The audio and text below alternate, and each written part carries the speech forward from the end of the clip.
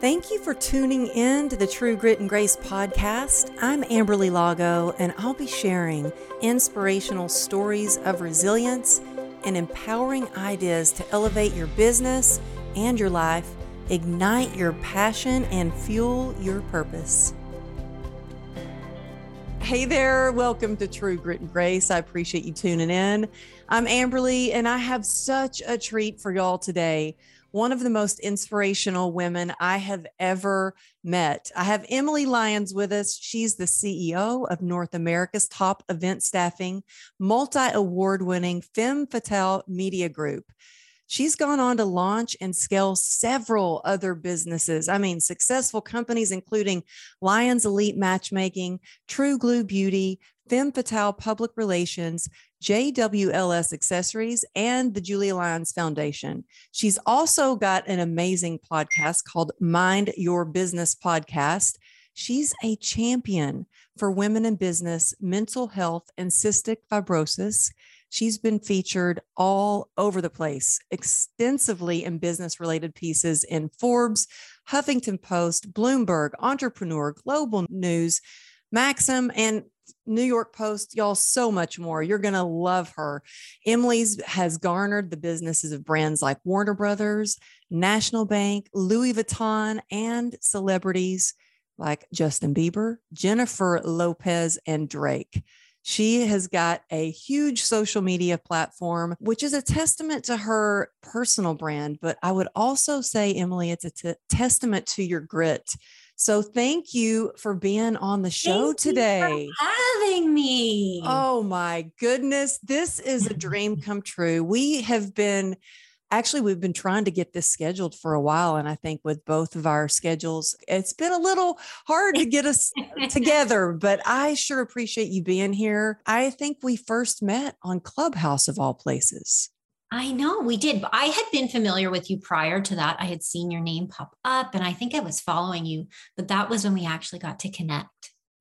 Yeah. And I thought, who is this amazing lady, this powerful, confident woman, but with such humility, which I think is such a beautiful thing when you see a woman that is so successful and so confident, but that has humility. And I remember one of my first times on Clubhouse, and I don't know what it is. I would get so nervous, still do get nervous about being on Clubhouse sometimes and being asked to speak. And you were always so gracious, and in rooms filled with hundreds of people, you would call me on your Clubhouse stage and were always so kind. And it's been an honor getting to know you over the past year for sure. And all the things that you're doing from the outside, it looks like, oh my goodness, she's got it all. She's got it all figured out. And look at this glamorous life. But if you take a look closer on your social media, you share some of your struggles that you've had, some of the struggles that you've had to get to success. And I think that if we could get into a little bit before you started launching all these businesses and became featured in Forbes and so successful, can we take it back to a time where maybe you were struggling a little bit and how you got out of that dark place that you were in? Because I know that there's a lot of people that are struggling right now, a lot of people that listen to the show and they're looking for that glimmer of hope. And that is what you give, hope and inspiration. So can we take it back a little bit to before you became so successful? And because I think you were even in a mental hospital at one time. Mm-hmm. Struggle is pretty much the story of my whole life. But successful people aren't void of struggles. I mean, once you achieve success, it's not like that struggle stops. Everybody still struggles. It's just not everybody showcases it. Not everybody talks about it. And so when we look at social media, we forget that we're looking at this curated feed of what people want us to see, not exactly what's going on in that person's life. But yeah, I've had a lot of struggles since really the beginning. I was born the middle child to two terminally ill siblings. So my older sister and my younger brother both had cystic fibrosis. And so growing up, it was a lot of turmoil, like a lot of near-death experiences with Julia, being rushed to the hospital in comas and things like that. Julia was my sister. Oh. And then she passed away in 2011. And so that was kind of the worst of the worst. I'd say. And how old was she when she passed away? And how old were you? She was 27 and I was 25. Oh, And goodness. that was the culmination of pretty much the worst of the worst that I went through. And afterwards, Oh, that had to be so hard. But also being that middle child, did you feel like you had the kind of the role as caretaker? 100%. Mm-hmm. And a caretaker and comedian. I always wanted to make everybody smile and cheer everybody up and focus on the good. And I guess it just kind of came out being bedside for so many years that it just, I guess that's how we cope, right? Some of us, it brings out certain parts of our personality. And so I became a big joker. That was just kind of how I dealt with things. But it actually has served me well. I relate to that so much because I was a middle child and my youngest brother is, well, there were 5 of us, but my youngest brother he's suffered a severe seizure when he was being born, and he's been in a wheelchair his whole life. And then my older brother has some mental challenges. So it was it was always a challenge. And being that middle child, I was the communicator between my parents who were divorced and the peacemaker and the fixer. And actually it wasn't until lately that I was like, you know what? I don't want this role anymore. I'll stay in my lane and take care of myself. I'll be your friend and help you. But y'all, I don't want to be that person anymore. So when Julia passed away, how did you get through those moments with the grief that you were experiencing and pick yourself up out of that place? Oh my gosh. So I started in entrepreneurship 2 years prior. And I started because Julia had given me a book called Career Renegade, How to Make a Great Living Doing What You Love. And so that was what inspired me to figure out a passion and turn it into a moneymaker, really. And so when she passed away, I fell apart. And when I say I fell apart, I mean, I couldn't get through a day, without just sobbing. And I needed alcohol to cope. And it just I think when you lose somebody so close to you, it just changes everything about you on every level. Mm-hmm. You have to find yourself again. You have to find why you get up every day. What is the purpose of all of it? And so for a while, I couldn't figure it out. And so months went on and I just kept getting worse and worse. And I was like, I need some help. I went to a mental health facility and I said, I think I'm really depressed. I think I've got debilitating anxiety. What kind of services can you offer me? Wow. So you took yourself into the hospital. I did. What courage. That took a lot of courage. And I'm sure a lot of desperation as well. Absolutely. That you took yourself there. Now, had you gotten to the point where you were drinking every day to cope with things? I was. Yeah. Are you sober now? I am. I have been ever since. Yeah. Oh my goodness. Well, I'm grateful to be your sober sister. I thought you were sober. And so you went and took yourself into this mental hospital and like, I need help. And man, there's gift and desperation, right? Where you're like, I'm either going to die or I need to get help some way, somehow. So you took yourself in, and then what happened next? They kind of looked at me and gave me some pamphlets and were like, we'll put you on a waiting list for treatments, and kind of sent me on my way. And I went back to the same life I was living. So I reached out to family members. I tried to say I tried to talk to my aunt and I said, I think I've got this dependency on alcohol. I'm really struggling. And again, I got this, you're okay. You're just having a tough time. It's okay that you drink every day. We all have drinks. And nobody was really listening to me. And I was screaming inside. Yes. Emily, I get that. So I get that so much because I remember when I started drinking every day to try to cope, to try to numb out the pain and just cope. And I remember going to my husband and saying, I think I have a problem. He's like, you don't have a problem. Anybody would drink if they were dealing with the kind of pain you were dealing with. Like, you don't have a problem. But I knew deep down inside, I had a problem. Like I was spiraling down, depression, anxiety, same thing. So I really relate to what you're saying.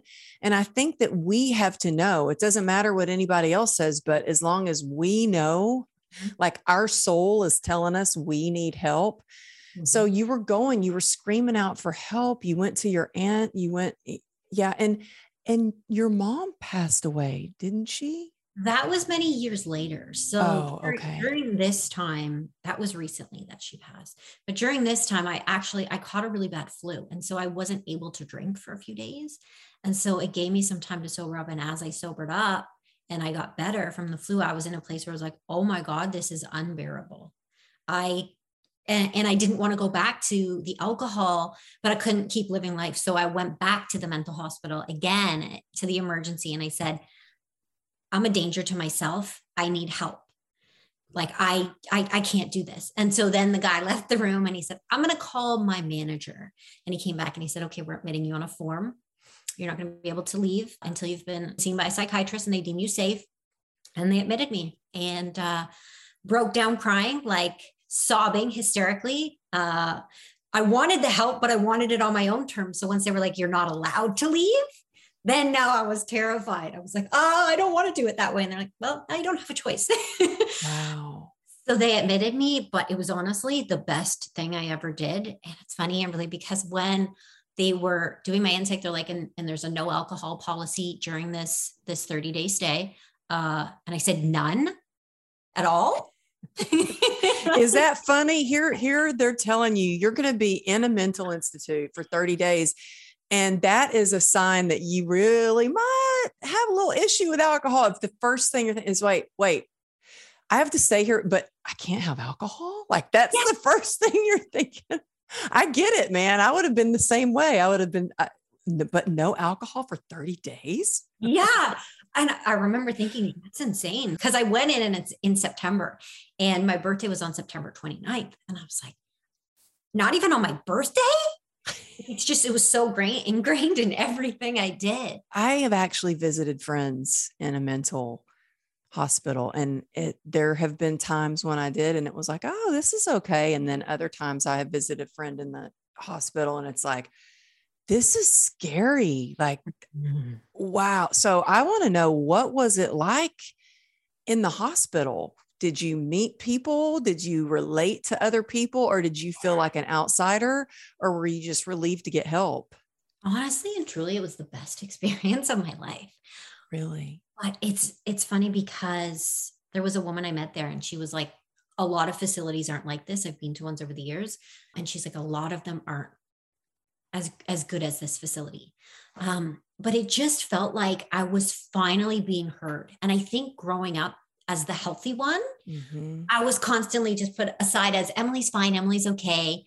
We need to focus on these ones. And I don't blame anybody if they were terminally ill. But finally, it was like I was talking to doctors every day. I was in therapy every day. I was in different group programs every day. And so it was like, I'm finally being heard.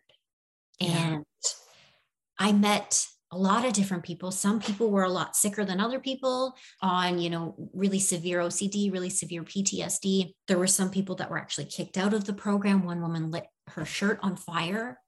Oh, wow. Yeah, which really confused me because I was like, wouldn't that be a cry for help more so than being kicked out from the program? But Yeah. it was honestly and truly the best experience of my life. Now, did they give you medication?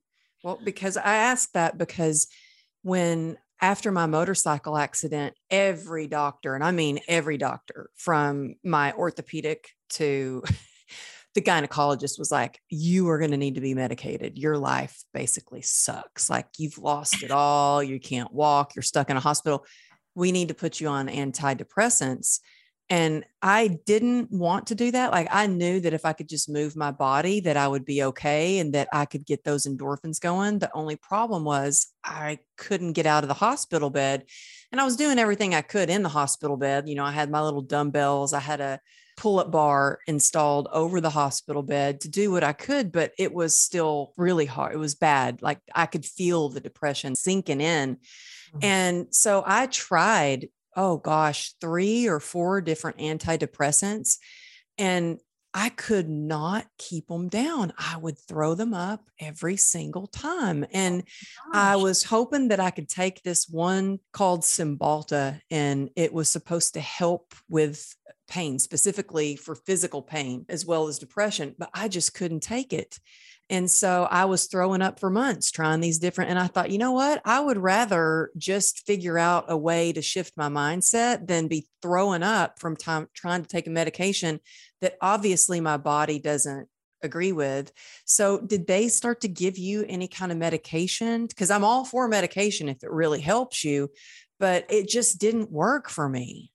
So I don't like medication. I'm of the same mindset. I think our bodies can heal if we let it. Mm-hmm. And being there, it was the opposite. They wanted you to take medication all the time for everything. Mm-hmm. So it was a Yeah. lot of pushing back and forth because it was like, we want you to take this. And I was like, no, I'm not taking that.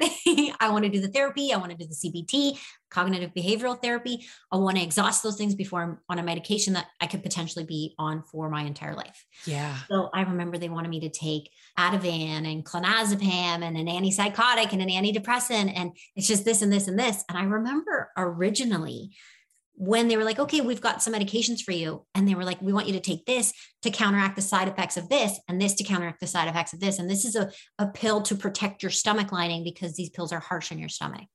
Wow. And so I was like, I'm not taking any of those. So after a few weeks, I ended up taking an antidepressant. Uh-huh. That's the pill, the only medication that I agreed to take after I went back and forth with the psychiatrist about it. And she's like, Emily, I know you want to heal naturally, but you got to think about your quality of life. What is more important to you? Is it trying to fight on your own or getting a little bit of help from a medication for a bit to give you maybe that little boost that you need just to kind of help you get through this? And so I started taking Zoloft. And that's such a good way to look at it too. Like fight it on your own or get a little bit of help. So that really helped you? It did. It really helped me. And I didn't have crazy side effects from it. I was really lucky. I noticed it just stopped me from getting to that overwhelming emotion. So I'd start to get upset or I'd start to have panic attacks because I had a lot of really bad panic attacks where I'd be sobbing on the floor hysterically. I'd start to get to it and it would stop me from getting to that over the top level. And so it controlled those emotions. But I also noticed that and sometimes it numbed a bit of the other emotions that I liked, like the really over the top happiness when you got really excited about something, when I don't know, a big opportunity came with business or, something you achieved, something you were after, it stopped me from feeling that over the top excitement that I liked to feel. So I didn't like that side of it, but it absolutely did help. And I think that during that time, it was what I needed. Yeah. Mm-hmm. Yeah. And that is the thing. Like unfortunately, it doesn't just work with one emotion. It works across the board for all the emotions. Same with anything, even with alcohol. Here I was trying to, numb out the pain, but it numbed out the joy, numbed out my spiritual connection. It numbed out everything. And so did they let you out on your birthday? After I had the appointment with the psychiatrist, after I was admitted, she did a consult with me, a review to see if I needed to be on that form. And so she deemed that I wasn't a danger to myself and that I could come and go. So if I wanted to go on weekends and things like that, I could. But even when you left, you weren't allowed to have alcohol during the program. And I was so committed and so desperate to get better that I was not going to break that. So that was really the last time that I ever drank was before I went in. I think I've had a sip on a Christmas one day and it just hurt my stomach so bad that I was like, no, thanks. Well, how do you stay sober now? Is that something that's easy for you or hard sometimes? Sometimes I wonder because I'll be at a family event or something and they'll be like, oh, you can just have a glass of wine, Emily. It's fine. Just a glass of wine. We're all having it. Or I remember being at one of my close friends' weddings and they were like, you got to have champagne. Mm-hmm. I only get married once because they don't understand. Mm-hmm. Like, well, we don't have just one. That's the truth, right? It's like, no, but it's not just the one. Then the mindset and the emotions and everything start kicking in and you're thinking about the next one and the next one.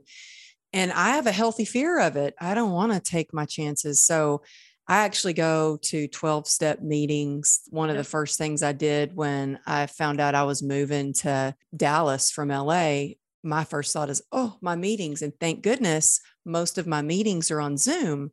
But I have a meeting that I go to in person and they were about to end the Zoom because everybody was meeting in person. And when they found out that I was moving to Dallas, they're like, you know what, we're going to keep the Zoom meetings running until you get set up in Dallas. And I was like, oh, thank you. I mean, it's just such an incredible community of people who have saved my butt and loved me till I could love myself. Mm-hmm. And so now to stay sober, do you have just like a daily practice, or do you do meeting, or what do you do? I have the same thing that you have. I have a healthy fear of it. It Mm-hmm. scares me to go back to that place. I don't want to go Mm-hmm. back there. And also, after I stopped, everything in my life got exponentially better. I Yeah. was able to cope so much more. I didn't realize that even though alcohol helped me during those, when I was so upset and so anxious, the next day it was worse. And the next day it was worse because I felt so sick and I wasn't able to cope with the emotions in any way. It just kept spiraling me worse and worse and worse. So I don't want to go back there. I don't want to be that person. And Yeah.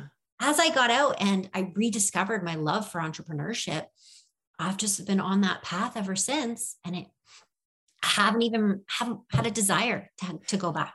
That's amazing. It's so crazy. You're telling me this. And I just realized last night I had a nightmare. Now, most people have a nightmare of, Freddy Krueger chasing them or something. But my nightmare was I actually was trying to sneak drinking. And I remember in my dream just last night, I was going to a bar and I was trying to down a glass of wine as fast as I could.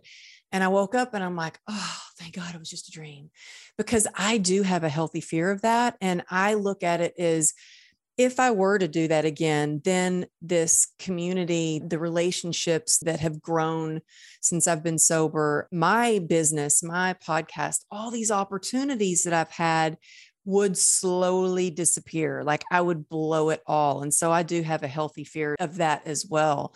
But with your entrepreneurship journey, oh my goodness, I am amazed at all that you do. I mean, I feel like every time I look around, I'm like, what is it? I think you did a post about eyelashes. And I was like, well, I want that. I'm like, oh my gosh, she's got another company. So you've got so much going on and a podcast on top of it. Which business did you start first and that took off?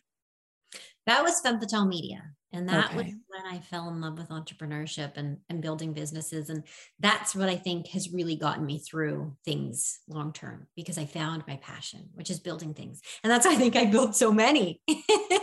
Yeah. I mean, well, you have your passion and you have figured out a way to turn that passion into an impact that makes an income.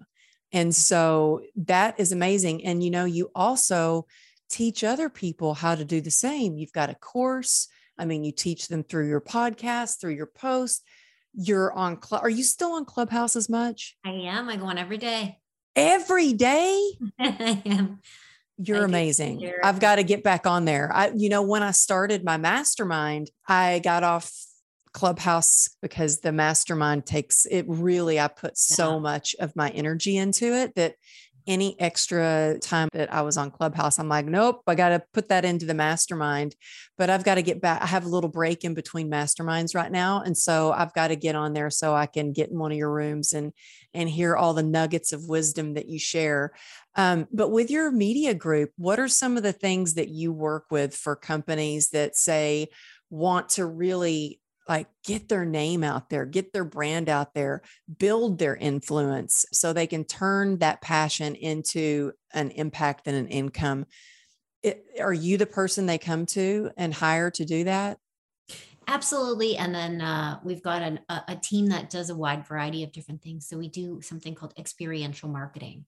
So it's live activations for the most part, where you're really connecting with the consumer. You're building an experience so that they remember you. So you've probably seen those activations when you're in the big cities and things like that. But we also have a communications division as well that we built out.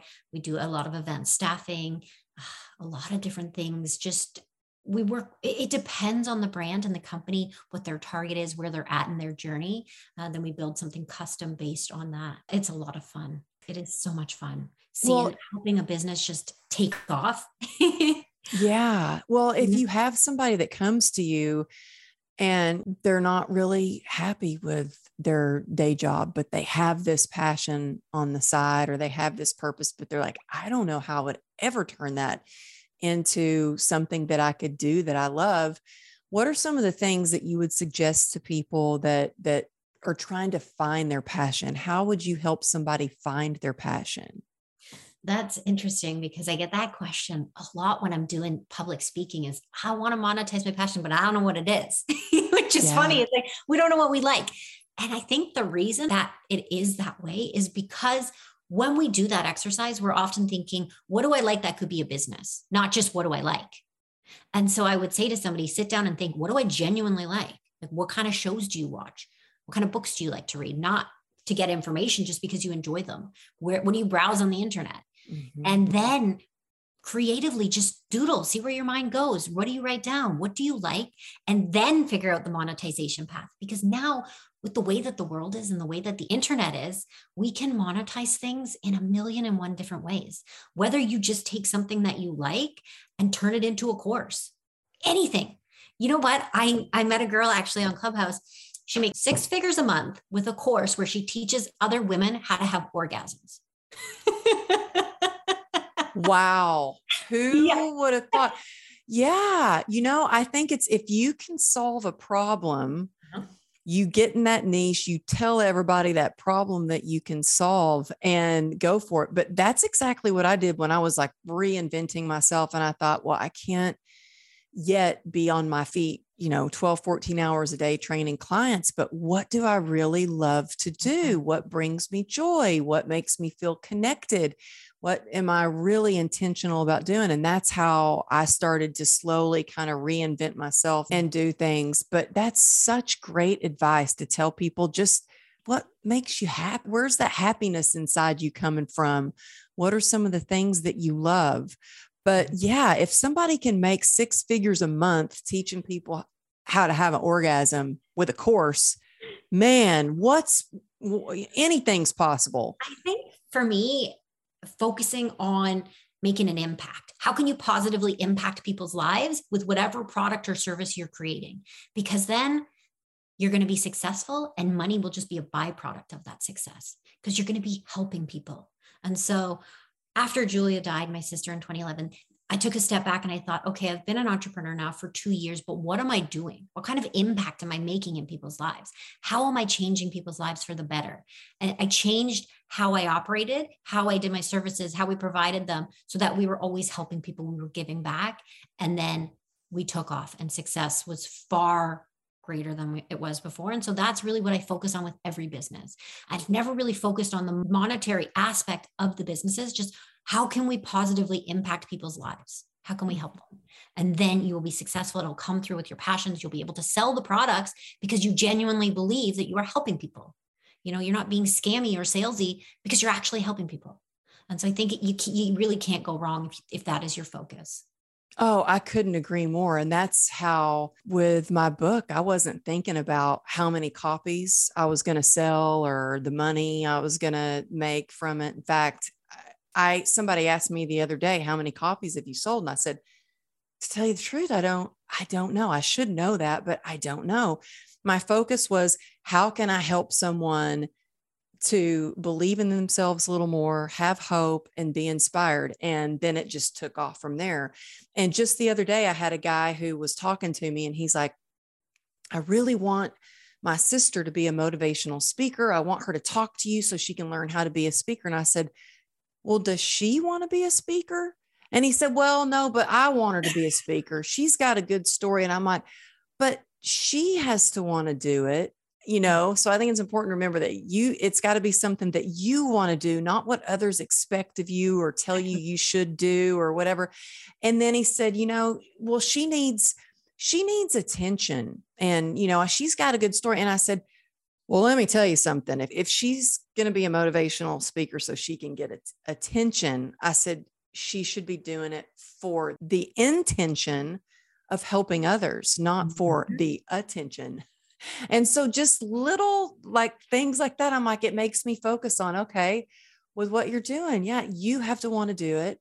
You have to love it. I mean, especially as an entrepreneur, if you don't love what you do, I think it's easier just to give up and throw in the towel. I mean, it shows, Emily, that you love what you do because it seems everything's just growing and building and you're in alignment with your purpose because everything's in flow. It seems like, I'm sure there's hard times too, but I've everything's launched businesses that haven't worked out, and that's because they weren't based on something that I loved. So I wasn't passionate to see it through. And so absolutely 100% agree. Yeah. Well, how long have you had the business with that I want the eyelashes from for the True Glue Beauty? That's what I want to know about. That was 2014. 2014? Mm-hmm. Gosh, and I think that's before all the eyelashes and everything were really popular like they are now. Mm-hmm. Tell me about that company. I don't know a lot about that company. I want to know more about that. So I love clean beauty. I love finding natural alternatives to different things. And so back then, I wanted a clean eyelash glue because the most popular lash glue contains formaldehyde and ammonia. And so your eye is a mucous membrane. You're putting that on your eye every day. It's going into your bloodstream. Formaldehyde is a confirmed carcinogen by the National Cancer Society. So I was like, I don't want to be putting this on my eye every day. So I tried to find an alternative, and there wasn't. They just replaced formaldehyde with another toxic chemical, which when you looked it up, it was like, do not put on skin, do not put on eyes. So Wow. like, we're not even looking at this. So I thought, I want to develop a natural glue. And if nobody wants to buy it, I'll just use it myself. So I got a chemist and I said, can we do this? And they said, no. And I said, people walk on the moon. I'm pretty sure we can do this. So eventually we developed True Glue, which is the only all natural lash adhesive. So made from completely all natural ingredients, vegan, cruelty free, all that good stuff. And then as I launched it, a lot of the salons that picked it up and were carrying it were saying, we want complementary products. Can you bring out lashes and things like that to go with it? They just didn't want to bring on one SKU. And I was like, absolutely, love lashes. And so we brought out lashes and all that fun stuff to go with it. So yeah, it's just it's been a big passion project because I love that stuff. And so it's been really fun. Well, you know what I love is that so many people think that they're called to do this one thing and then they're in this box and that's what they do. But with you, you're like, oh no, I've got a media group. We've got, Femme Fatale. We've got the True Glue. You also have, I don't know about this either. I want to ask you the matchmaking service. What the heck? It's funny because people always say, stay in your lane, stick with what you know. Don't spread your. I think if you have a passion and you're driven towards it, absolutely pursue it. We're not just one-dimensional humans. We've got so many things that we love. Why not pursue them all? Yes, Lions Elite Matchmaking. So I'm a hopeless romantic. I'm obsessed with romance novels and rom-coms and all that stuff. But a few years ago, around 2013, I moved into the Ritz-Carlton in Toronto, which was a big jump from my terrible basement apartment where I slept on a mattress on the floor. So you actually moved into the Ritz-Carlton? Yeah, they have a resident side on one side and a hotel on the other side. I moved in there and I was meeting a lot of really incredible people. I was doing a lot of events and, there's a lot of professional athletes that live there and different high net worth people. And so I would introduce them to other people. I'm like, yo, you got to meet this person. You got to meet this person. And so I started getting emails from random people saying, I hear you know everybody. Could you introduce me to somebody? And so I kind of became the go-to person for setting people up. Like I introduced my lawyer to his now wife. And it was just something I loved to do. And I was in New York at one time and I saw this high-end matchmaking. There was a billboard for it. And I was like, I need to have a matchmaking business in Toronto.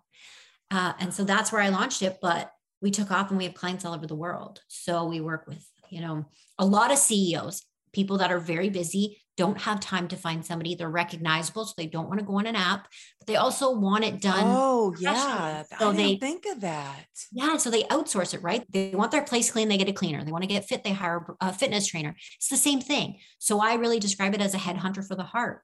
You come to us, we've got an incredible database, but we also will go outside of that and we will find what you're looking for, hopefully. And it's a lot of coaching as well. So if somebody has been building their business for the past 20 years and they haven't really been dating, well, now they're at a point where they're like, I don't know how to date. What do I do here? How do I? And so helping them with all of that, even like, how do I show up on social media? Mm-hmm. Because am I turning people off by what I'm posting? Am I scaring people away? And so all of that. And it's so funny because one of my clients, I actually helped her write out her profile on one of the dating apps. I'm like, no, no, no, no, no. You don't want to say that. You got to, and I was like, just switching it to a little more positive because she was really playing herself down. I'm like, are you kidding me? You're amazing. Look at this successful business person you are. We got to add that. I was like, you're an athlete. You got to add that. And so it was fun. Now, I don't think I will have the passion to make my own matchmaking service, but I'm amazed that you have. So people come to you. Is it word of mouth or you do a lot of advertising for it? It's a lot of word of mouth. So I've got 4 matchmakers that work for us full time. And then I take on a certain percentage of clients personally. So usually the higher profile ones I'll take on, and we don't really do any advertising. We come up naturally in search results because we've had different features over the years. So it's helped with our SEO. And so they find us that way generally. Wow. Okay. Let's talk about SEO. I just want to tell you though, it's a whole other level. I mean, having success with business, but when you actually introduce somebody to the person that they marry and have children with, it's a whole other level of success. I can only imagine. To add that, because one of my clients is pregnant right now with her first baby. They got married in the summer. So, oh, that's amazing. And yeah, I could imagine how that would be, because I know that I had a friend that introduced my husband and I will always hold a special place in my heart for them for bringing us together. Mm-hmm. So that must be so rewarding and just fill your heart up to have that. And the fact that you have 4 matchmakers that work for you in that company alone with everything else that you're doing. But you said something that really stood out to me, which was SEO. And you've been featured in so many media, Forbes, so many articles over the years. How important is it to get these articles, get in this media, get on different podcasts, that sort of thing? How important is that for your business and how do you do it? Incredibly important. It's interesting because somebody actually messaged me yesterday and she said, "Hi, Emily, I used to work for you with one of your companies a few years ago. I'm starting my own business. What would you say is the number one tip for a new business?" And I said, visibility. Get as visible as possible because that is how you're going to get known. You're going to get new clients. You're going to build your brand, your personal brand, all of those things. So getting in that media is crucial for a lot of reasons. I mean, first of all, I could come on here and say, Amberly, I'm the best matchmaker in the whole world. My agency is the best one. Everybody should go with us. But it's a whole other thing if Forbes says that. Mm-hmm. Forbes magazine. Well, I could say whatever. Consumer distrust is at an all-time high. So it doesn't matter what a business says, but when the media says it, and it's also just giving you that exposure to all their audiences. And it's also giving you links to your website to build that SEO. So when people search terms related to your business, you're coming up. So you've got this new steady stream of potential clients coming to you. That is what I figured out with my first business was SEO. And so that was one of the big tools with how we grew. And that was why I started pitching the media myself early on. So reaching out to places where I wanted to be featured. It takes a lot until somebody says yes. So being consistent, having a really great story that's honest and transparent and authentic, and making your mess your message is what's going to catch attention and get you featured in those media and going to help you grow and get that visibility. Oh, I couldn't agree more. I mean, I think that the best thing I did when I launched my book was I invested in a publicist. I didn't have a great publisher, so I knew I needed a good publicist to basically vet my book. Mm-hmm. And, my husband was like, "Oh my gosh, that's outrageous. That's so expensive." And I said, "But I want to invest in it." And I think it's important for anybody listening who is interested in growing your business, your brand. It's important to invest in the right people. Now, whether that is investing in an incredible PR firm, publicist, or really investing in yourself and getting a coach or being in a mastermind, there is also power in proximity. It's who you are surrounding yourself with. And that's why people are fighting to get into your rooms on Clubhouse. They're like, I want to talk to Emily, and so what do you think about the power of proximity? How has it worked to your advantage in business? Oh, the power of proximity. I like to tell myself you're the CEO of your own life, first and foremost. So hire and fire accordingly. Uh-huh. If somebody's toxic, I'm quick to remove them. And I try to not only surround myself with people that are successful, but just great people, just great people where they can be motivational and inspiring and where I can do that back to them. And that is a game changer for me. Because early on, I surrounded myself with people that loved to party and loved to drink and weren't really growth oriented or spiritual and negative. And after I came out of treatment, I made a conscious effort to surround myself with great people and get in the proximity of all around good people. And it changed everything because it motivates you. And not only that, but it keeps you resilient. If you've had a really stressful day or you've had a loss and you're going to your friends and you're saying, and they're saying, yeah, you should just quit. Let's go to the bar versus somebody who's like, why don't you try this? How about this? You can do it. Get back up. And so it's that differentiating factor. And it's also people who can refer you services or help you, you can be a sounding board with them. There's just so many benefits to it.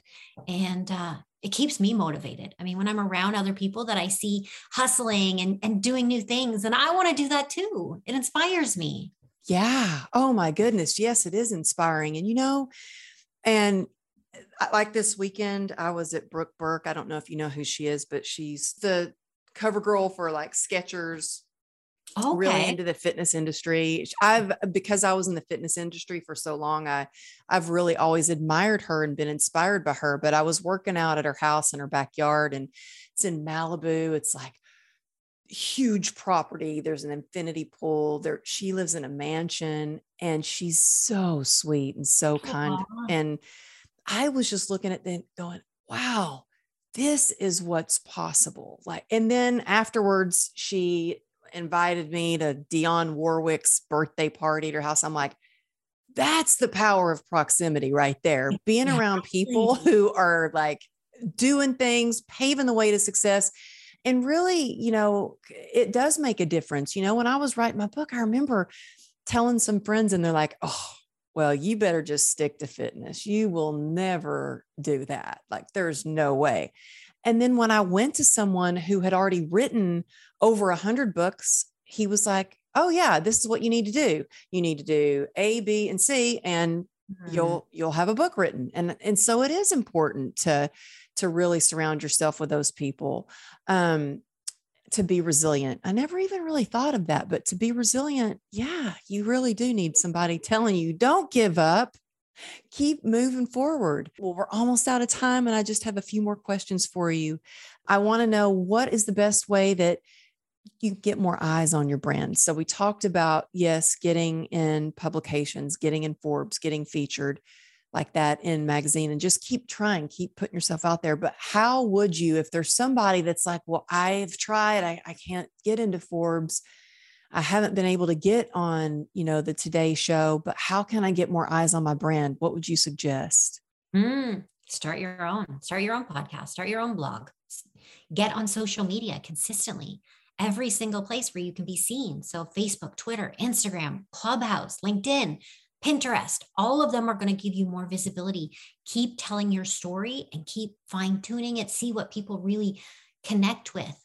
Quite often we just show the surface of our story. We think that, again, we treat the story like our social media pages. We just show the perfect parts of it, but that's not what the media and what people actually want to see. They want to see the adversities that you've gone through, when you've fallen flat on your face and how you got back up again, why you started your business, what's the passion behind it, what's the motivation. That's what people are going to connect with and what they're going to remember. I would practice storytelling, but also just consistently showing up on every social media platform that you can.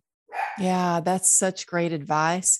And how do you start to build the confidence and courage to start sharing your story? That's hard. I think it takes time. start with a little bit when, as you get more and more comfortable. But, after I got out of the hospital, I remember saying to my best friend, you can't ever tell anybody, God forbid social media knew. But as I got older and I just kind of threw caution to the wind and I started to open up a bit about my story, I had the exact opposite effect that I thought. I thought when people knew that I had had treatment, that they would deem me as crazy and never want to work with me. I'd lose clients and customers and followers, but I didn't care. I just thought, I'm just going to put it out there. I'm going to own my story. The exact opposite. People connected with me on a whole other level. People shared my posts hundreds, thousands of times. I got asked to be profiled by different publications. And more so than anything, I started getting messages saying that my story helped them, that it inspired them, that it motivated them, more so than just some picture perfect selfie with a generic quote, was actually telling the struggles that I had been through. Yeah, because we all struggle. We all go through hard times. And when you can relate to somebody who has achieved such great success, but you know that they struggled to get there. But I honestly, Emily, I can tell, like when I first met you, I knew that there was something different about you because you have such empathy and compassion for other people. I was like, she obviously has gone through something and come out the other side because she is genuinely such a good person, like good hearted. And I'm just going to share this, and you might not even remember this, but there was one time we were in Clubhouse together. It was your room, and I got the wrong social media handle. And you ever so graciously and kindly just sent me a message. Hey, it's actually, it's Emily Lyons. Like, you got it wrong. And I was like, but you did it in such a kind way. And then you didn't write me off. And I was like, oh my gosh, I love her. I want to get to know her more because I can just tell you genuinely want to help people and you know how to do it. And also I wanted to mention your course. You have an amazing course that really teaches people how to get clarity on their purpose and make an impact and make an income by even using their story and how to build their confidence. Can you tell people, I have your course, by the way. I do. I bought that course, girl. Oh, you're wonderful. And you know what? I bought it because I was like, I love her. I want to see what she's doing.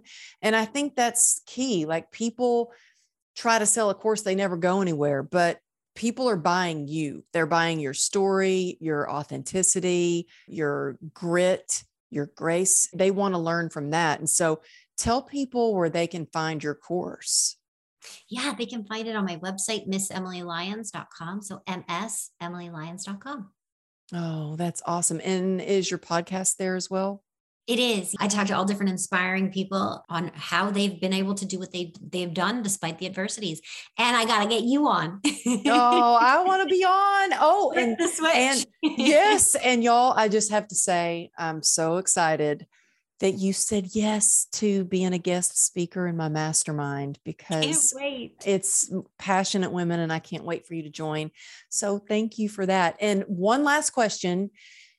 If people want to really explode their Instagram, like want to make, what's the number one suggestion you could get them to start getting traction and building their influence on Instagram? Make your mess your message. Show those messy bits of your life that we can all relate to. We can't all relate to success, but we can all relate to struggle. So show up in a way that leaves a positive impact. Yes, I love that. And if you have any final, if you could leave someone with the most important lesson in business that you've learned for any women or men out there that are really trying to build their business, what do you think is the most important thing that you've learned about building a business? Don't be afraid of failure. Use it to your advantage. Failure isn't final. It's part of success. That's so good. Okay, girl, I could talk to you all day. I just adore you.